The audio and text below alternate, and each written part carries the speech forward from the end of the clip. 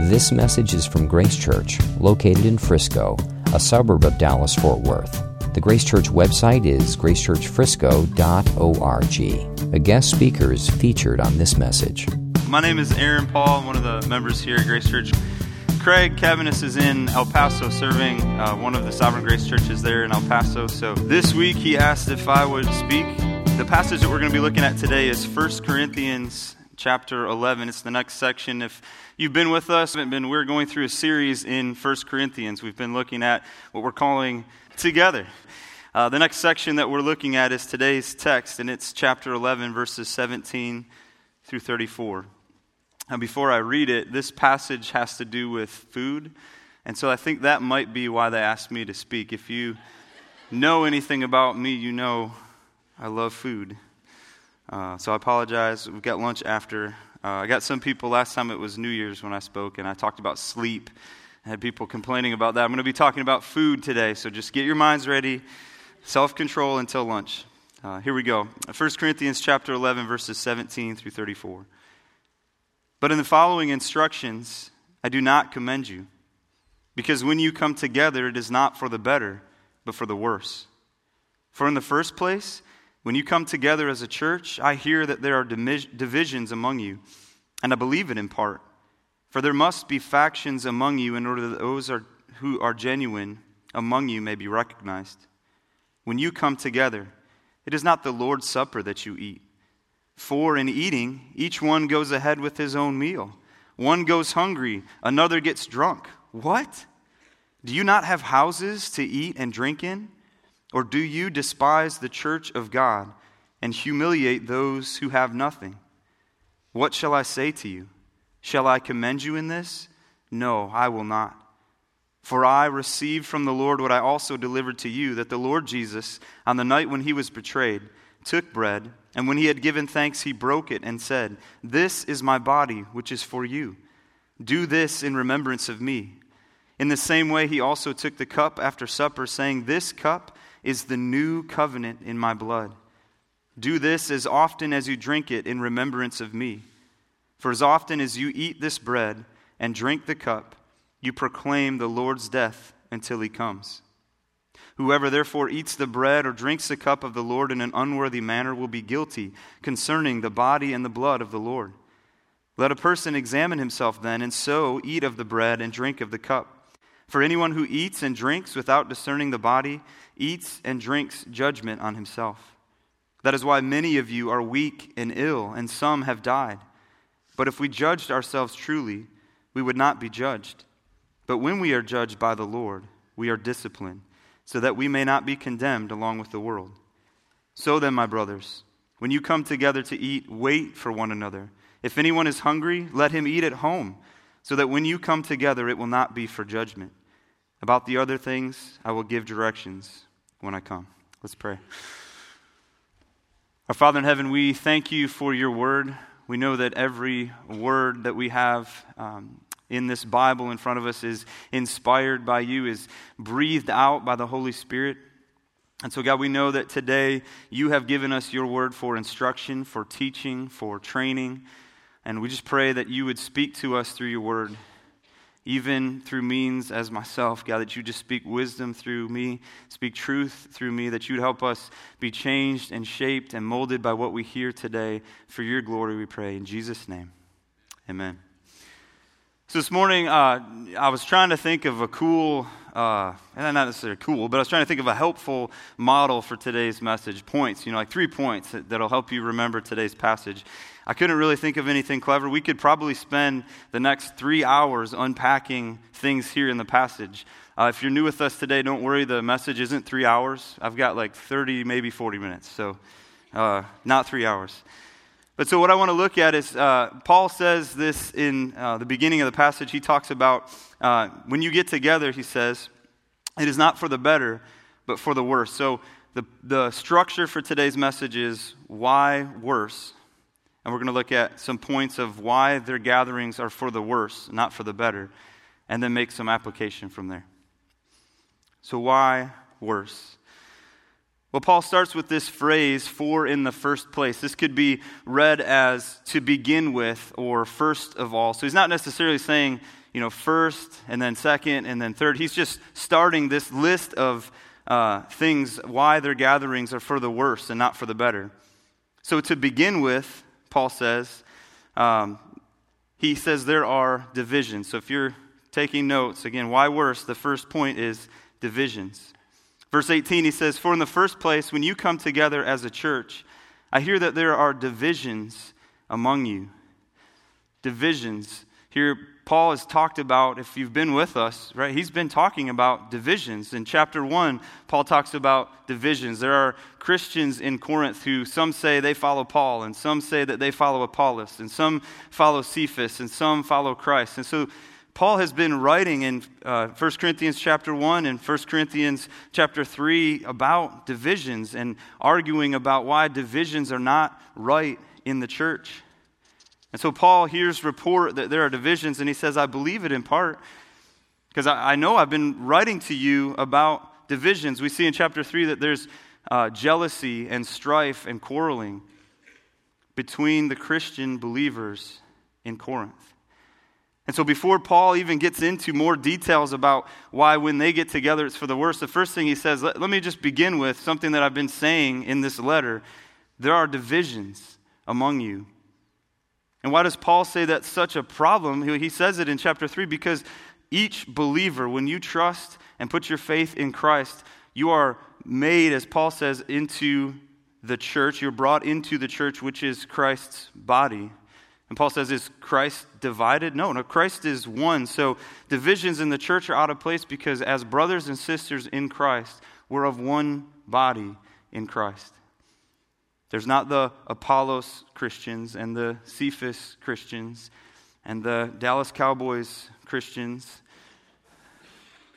I think you can be a Christian and still be a Dallas Cowboy fan, but there's not they're not to be these divisions. There's not, it's a horrible tragedy in the church, but there were divisions on race in the church here in our country not too long ago.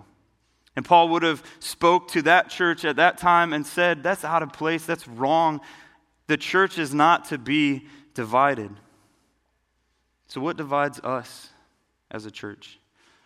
Do you have brothers or sisters in this church that you don't associate with, whom you argue with? You got chapter 6 in 1 Corinthians, who you are suing.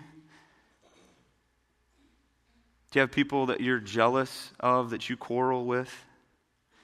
So Paul's not surprised by the report. He says in verse 19, he believes it. There's probably going to be divisions in the church because there are going to be those in the church who maybe aren't really following the Lord, and so there will be divisions, he says. But what are our divisions here? Where are we tempted to have divisions? So Paul starts with that. It says, the first reason it's for the worst, the first reason your gatherings are for the worst is because of these divisions among you.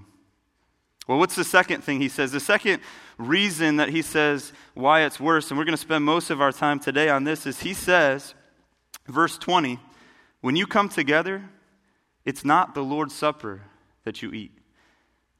So it's supposed to, I think that statement, Paul does this a lot, I think that's supposed to make the Corinthians go, what? Like, we do every Sunday night, we go to Fred's house, and that's where we have the Lord's Supper. He's got balloons in the mailbox that say Lord's Supper. Across the door, we've got a banner that says Lord's Supper service. What are you talking about, Paul? What do you mean this isn't the Lord's Supper? Well, to better understand it, what I want to do is kind of jump ahead. So verses 23 to 26 is where he makes the strong case for why it's not the Lord's Supper.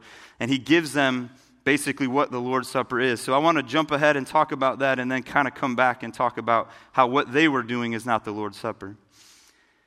If you're taking notes, you can write down Luke 22, verses 7 through 20. So in the Gospels, we have accounts of what's called the Last Supper.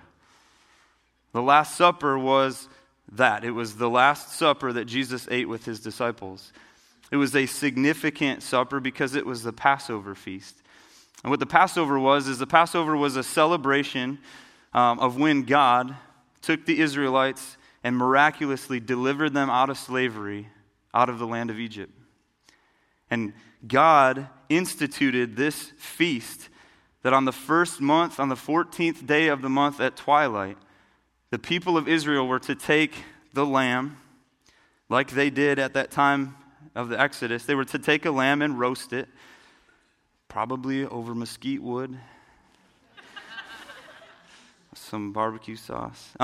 So they're going to roast the lamb, and they had unleavened bread. Why did they have unleavened bread? Because at the time of the Passover, God was going to deliver them in the middle of the night. They didn't have time to wait for the dough to rise. They had to make the unleavened bread. And so they would eat this bread and eat the lamb. They had to eat all of it before morning. I would love that. They had to eat all of it before morning.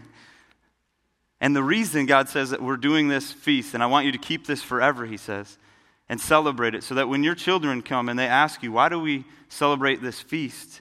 Why do we have this unleavened bread?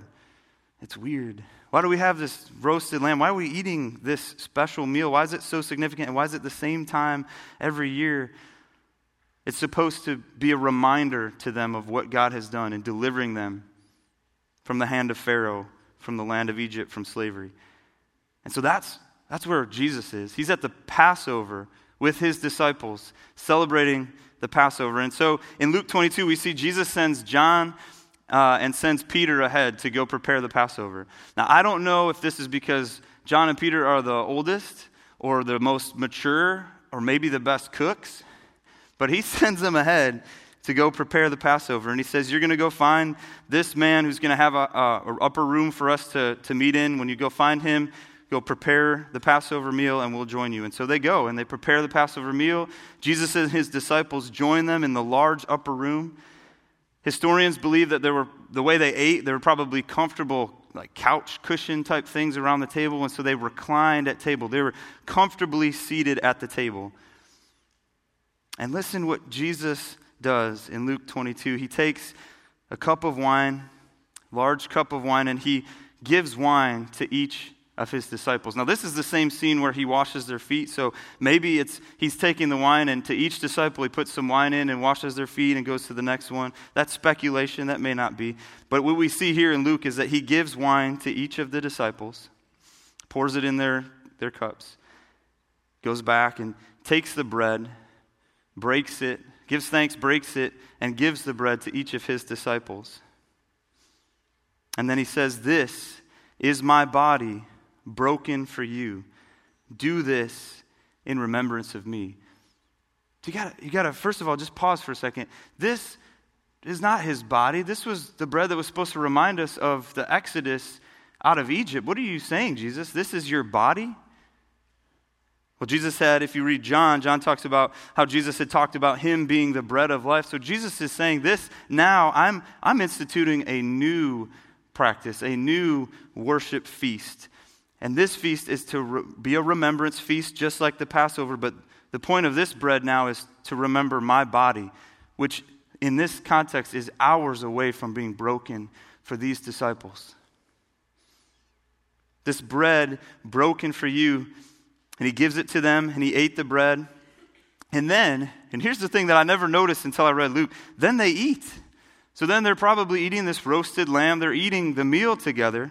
And after they have eaten, it says in Luke, he took the cup and said, "This cup is the new covenant in my blood. Do this as often as you drink it in remembrance of me." See, the imagery and the irony here are so strong. So Jesus is here at the Passover. He's taken the bread that was supposed to remind them of being brought out of slavery, and he breaks it and says, "This is my body, which is broken for you." He takes the cup. Wine in the Old Testament could symbolize, was used in times of celebration, symbolizing blood. And Jesus says, this wine is the new covenant. What is the new covenant? Well, Jeremiah 31 talks about the new covenant. It talks about this new covenant that God was going to make. So he had made an old covenant where he wrote the laws on stone tablets, and he handed those laws to his people. And the people were to keep those laws and to worship him. And we know, if you've read the Old Testament, that they don't. right? That the people continually turned away from the Lord and worshiped idols and turned away from him. So in Jeremiah, as he's prophesying, the Babylonians are going to come and they're going to take Judah. They're going to destroy the temple. They're going to take most of the people and kill them. They're going to take a lot of people into exile. God's going to bring judgment on his people. For 70 years, they're going to be in exile. As he's prophesying this, he says, but there's coming a time, there's coming a day when there will be a new covenant I will make with my people. And I won't write this law on a stone tablet, but I will write this law within them through my Spirit. I will be their God, and they will be my people. And that's what Jesus is saying. He's saying, this is the new covenant, this blood, in my blood, accomplished through my blood, accomplished through me, and what's going to happen in just a few hours on the cross is a new covenant that God has been promising for years and years to come. This new covenant is found in me and in my blood. That's what the Lord's Supper is. That's what the Lord's Supper celebrates. It's this the largest, greatest gathering that we have of remembering what Jesus has done for us, his body being broken for us, his blood being poured out for us to make a new covenant for us in which God writes his law on our hearts so that he will accomplish the works of the law for us through Jesus so that we will be his people. Do you see that? The promise is not, I'm going to make just another way for you to have a second chance. I'm going to make a way that you will be my people. Sovereignly, I will write this law in your heart. I will draw people to myself, and I will accomplish what they could never accomplish through Jesus. The perfect life that Jesus lived for us counts for us when we put our faith and our trust in him. So what about the Corinthians? Tell us what the Lord's Supper was. What about the Corinthians? How was their Lord's Supper celebration? We'll look at verse 21. Paul says, he just got done saying it's not the Lord's Supper you eat, for, that word is because, in eating, each one goes ahead with his own meal. So first problem Paul has with the Lord's Supper that they're celebrating in Corinth is that each one goes ahead with his own meal. What is he talking about? Well, it probably means that they didn't wait, right? Each person just started eating. And little bit of digging that I did is it basically, in the old, not the Old Testament, but first century, there we go, in Rome, it was very common to eat one meal a day. And you would eat it in the evening, and it would be a big meal. Has anybody been hungry here before? I get hungry. I love food. I can't imagine waiting until twilight or the evening to eat. If I was waiting till then to eat, I don't think I'd be able to wait. And here's what I thought about. I thought I would after I read this message, so obviously. But it brought up a familiar scene of childhood. Anybody been raised like me where you were raised that when you go out to eat or you're at the table, you wait till everybody has their food till you eat? Now, we used to go out to eat, and I'm sure a lot of you do on birthdays, right? You go out to eat, and the person whose birthday it was got to pick the restaurant. And so this one particular scene that I have in mind, my grandma picked the restaurant. And so we're going with grandma. And if you're raised the way I was raised, grandma gets respect in the family, right? She deserves it. She's birthed so many people. She's cared for so many people in the family. She's an elder in the family, and so she's worthy of honor and respect. And so we go out to eat with grandma. And grandma orders her meal, and I'm ordering mine. And this was a particular time. I know it's hard to believe, but when I was hungry. And so we're sitting at the table, and you picture, right, you're out to eat, and everybody has their water or their soda to drink. And then they start to bring the food around. And I'm sitting there hungry, and they set this plate in front of me. And the warm steam of the food is rising, surrounding my face. There's a sweet aroma of, whatever it was. It wasn't barbecue. I didn't really get into barbecue till Texas, and I love it. But so let's say it's a hamburger, right? There's this, it's just there, and I'm hungry, and I want to eat it.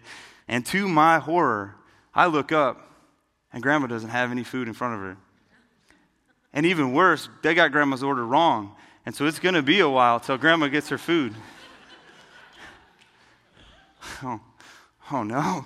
Like these these fries don't taste good after a certain amount of time. Like, we've got to eat now. And I think that's what's going on, right? So I think what they have is they have this feast and they're getting together, and some people are getting their food before others. Grandma doesn't have her food, and this guy, me, just digs in and just starts eating. Well, what does that communicate to Grandma? Why did my parents raise me in a way that I would wait until Grandma got her food? Is it because there's some spiritual magic that happens when we all eat together?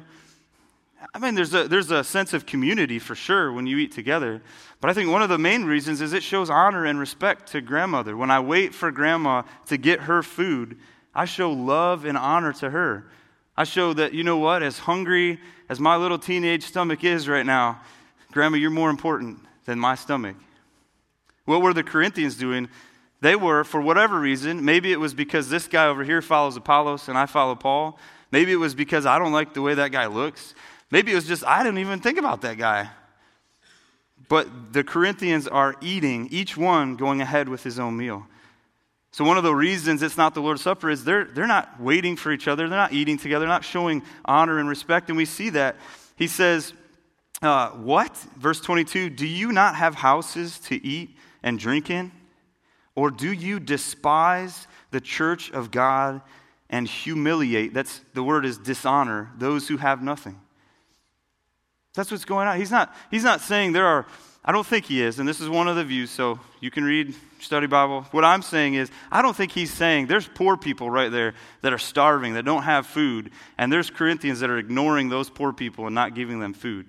I think what's happening is they're just ignoring each other. They're dishonoring each other by going ahead with their own meal and not waiting for each other.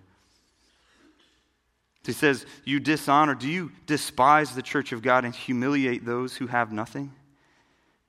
Well, what's another reason? What are they doing? Also, he says, verse 21, one goes hungry, another gets drunk.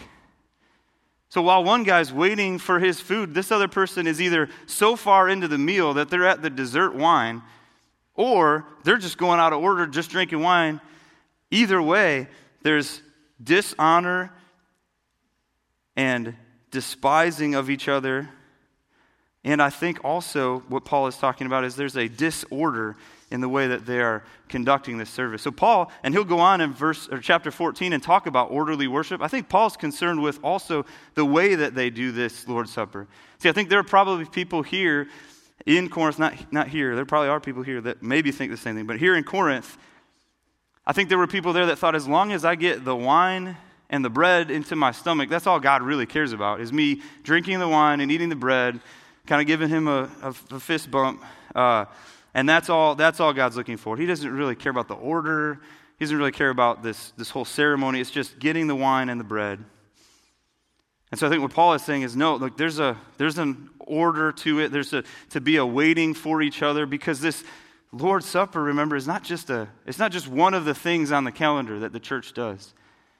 This is a huge, important remembrance feast that they're to have together, remembering the greatest thing that has ever happened to us. The reason that we get together is the Lord's Supper, is because of what Jesus did for us. So this Lord's Supper signifies something so much more great than just a meal together. So much more great than just wine and pita bread. Or whatever, we have dry cracker things here, don't we? I'm sure it's unleavened though. But the bread and the wine, it's not just getting it into their belly. And that's why I think he says the next thing. So we have divisions, not the Lord's Supper. Another reason it's for the worse and not for the better is they are partaking of the Lord's Supper in an unworthy manner.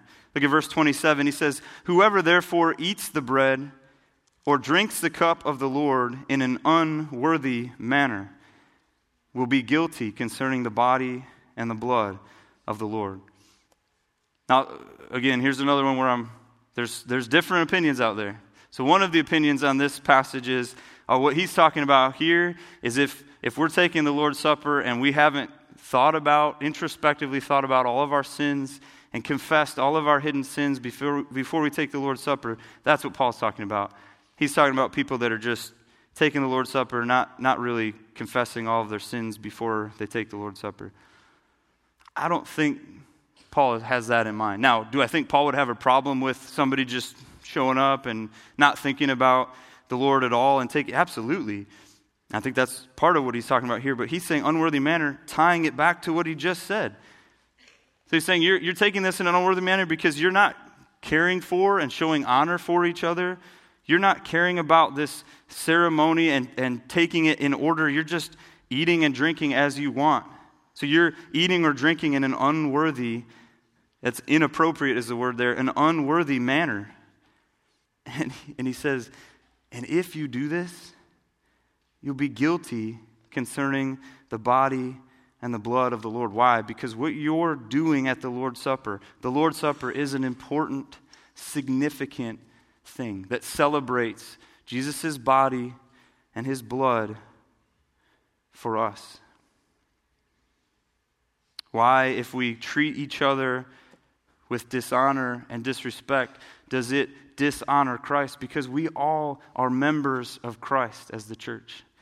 We are the body of Christ. So if you show dishonor to a brother or sister, the Bible says that we're showing dishonor to Christ himself. So an unworthy manner Paul's talking about is inappropriate manner brings the last reason why their gatherings are worse is it brings judgment. Now the judgment Paul is talking about here is not judgment like eternal judgment, because he goes on to say if we're disciplined by the Lord, when we're judged by the Lord, we're disciplined, verse 32, so that we may not be condemned along with the world. Who's he talking to? He's talking to Christians who do not have to fear. A couple weeks ago we talked about this. There's no condemnation for those who are in Christ Jesus. We're not sitting and waiting, oh man, did I say something wrong that now God's displeased with me. Now there's eternal condemnation for me and I've got to do all of these right things. I've got to go to the Lord's Supper so God's happy with me. No, Paul would say there's no condemnation for Christians. But is there judgment for sin as believers? Is there punishment, like he says? Is there discipline? Yes. He says whoever eats in an unworthy manner, he goes on to say, for anyone who eats and drinks without discerning the body, eats and drinks judgment on himself. And then he goes on to say, that's why many of you are weak and ill, and some have died. Let me say a quick note before we finish this section. If you are sick today, or you're ill today, if you're struggling with health issues, the Bible's not saying that is all because of your sin. Every single instance of sickness or handicapness, being handicapped, I don't know. Each instance of that is not a direct result of sin. That's not what Paul's saying. We see that in Job, right? We see that in Matthew where they're asking about the blind man. Who sinned, this man or his parents? And Jesus says neither. This man was born blind to show the works and glory of the Lord. So there are different purposes that God has for sickness and for illness. But we see here that one of them is discipline. So no, it's not, and this is not talking about it's our job to figure out with somebody else's sickness and somebody else's hurt that they have and what cause that is. It's for each person, like he says, to examine himself then. My mother-in-law, 11 years ago, passed away from cancer. And I remember her talking about, while she had cancer, thinking through something similar to this and just thinking the Lord has purposes in everything he does. And he's trying to teach us something in everything he does. And so her response to cancer wasn't, oh, this is God's hatred towards me or because of my sin. But she examined herself and said, what is God trying to teach me through cancer?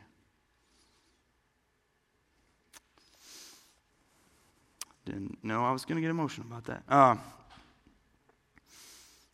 But Paul is talking here to Christians.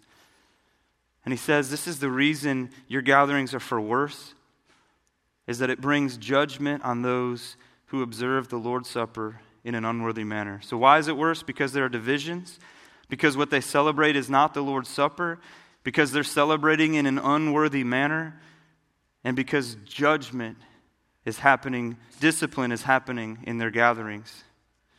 So now what application can we make from this? Does this mean now we should wait for everybody to eat? Wait till everybody has their food when we go out to eat here after church? I think so. I think it shows honor and love to those that you're with. I don't think that's what he has in mind. It's not every single time you go to eat, but I think it's a good practice to have. But here's the 3 points of application. 1, God cares for his church, and so should we. The first thing that I notice in reading this passage is how deeply God cares for his church. So deeply that he cares if somebody eats before somebody else and shows dishonor to that person. He cares so deeply for those in the church that any dishonor that a brother or sister would show another brother or sister, God wants to address, God wants to attack, and wants to stop. Because we are one in Christ, not many, but one. And we are told that as we show love to one another, we're showing love to Christ. When we show honor, we show Christ honor. When we hate one another, when we dishonor one another, we dishonor Christ. So how are you seeking to show love and honor to one another here at Grace Church? How are you, maybe even unknowingly, like some of the Corinthians may have been, showing dishonor to a brother or sister? Or some of you, maybe it's intentionally, like, I'm not eating with that guy. I'm going to write this about her. But maybe it's unintentionally. I think that's where the examination comes. Let me think about my interactions with people this week right now in the way that I'm thinking about people in my heart, the way that I'm treating people. Whether you like that person's music preferences or what they drive or what they wear or what their zip code is or what the color of their skin is or what their political views or their sports team, no matter what, that is your brother or sister who Christ died for whom Christ willingly gave his body to be broken and his blood to be shed for. Love them as Christ has loved you. The second point of application, church stuff isn't always for the better. So in saying this, I'm not saying that church stuff, and I say stuff, I mean all of the things that make up our church service here. The church is the people of Christ. Church stuff, meaning the stuff we do, not all of it is for the better. I'm not saying it's not good, it's just the church is good, is made good by the way of Christ's propitiation on the cross, but like we see in Corinth, there seem to be those who think that merely showing up at the Lord's Supper is going to be better than if they didn't. Do you get what's going on? So there's people showing up, and they don't care about the way that they treat other people. They don't care about the order of the service. They just think, all I need to do is show up, and God's going to be happy that I was there, and I'm going to get check for attendance. And when attendance is checked in heaven, I'm going to get the attendance award for being at the Lord's Supper. And what Paul says is, no, actually, if you show up to the Lord's Supper and you don't have the right manner, you're not treating people the way that you're supposed to treat, you're not viewing the Lord's Supper the way you're supposed to view, you're not celebrating the Lord's Supper the way that you're supposed to celebrate, it's actually worse than if you just didn't show up at all. And so I thought about that here this morning in a point of application. Are there times that you feel like showing up at church is better than not showing up here? Are you finding your righteousness in church attendance? Are you finding your righteousness in whether you read your Bible this week? Or whether you prayed this week? God doesn't want our church attendance. He wants our hearts. He wants our whole life. He wants whole obedience. See, we talked about this in Corinth. We talked about many, many times about the different ways that the Corinthians were living.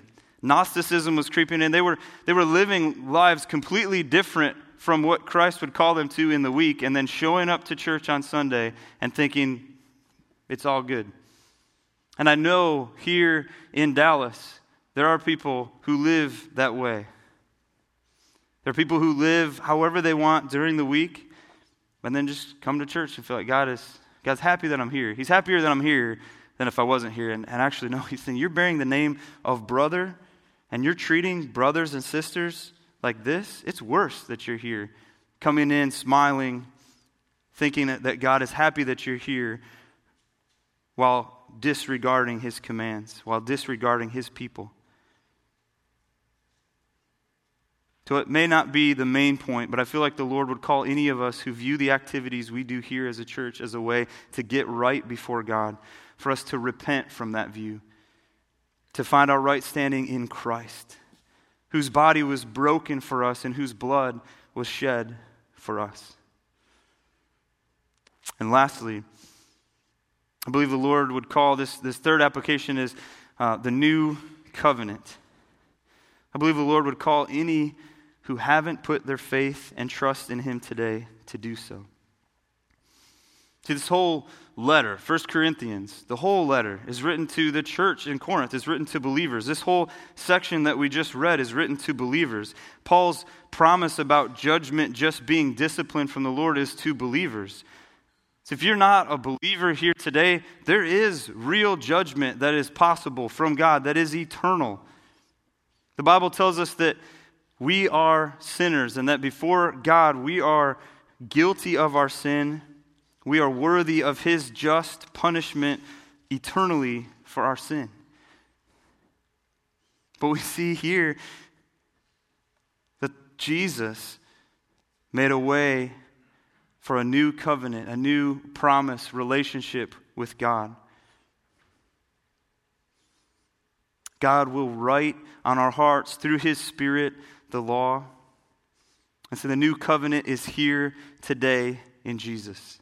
Jesus is the one who fulfilled that promise.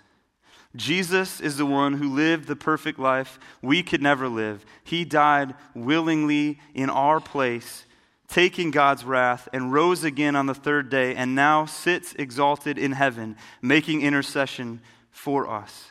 We read about the Lord's Supper and the significance. Jesus' body was broken for us on the cross. His blood was spilt for us, just in the way that the Passover was to remind people of being brought out of slavery in Egypt into freedom. The Lord's Supper reminds us of Jesus' selfless act on the cross, bringing us out of slavery to sin into freedom in relationship with Christ. Christ has made a way. Today we take the Lord's Supper not as a way to get right before God, but as a way to remember the one who is the way. We take the Lord's Supper not as a means to bread and food, but to remember the bread of life who was broken for us. Today we take the Lord's Supper not as a source of wine, but in remembrance of the one who drank the cup of the wrath of God the Father for us. That's what we celebrate when we celebrate the Lord's Supper, is Jesus' body broken for us, His blood poured out for us, the wrath of God the Father on Jesus for us, in our place. And so if you don't have your faith and your trust in Christ today, I would urge you, I don't know a stronger word than that, I would beg you to put your faith and your trust in Christ today. The Bible is true, the judgment is real, and Jesus' new covenant with the Father that He made for us through His blood is open right now. Well, their gatherings were for the worse because of divisions. Because what they were celebrating was not the Lord's Supper, because they were celebrating in an unworthy manner, bringing judgment, bringing punishment, discipline on themselves.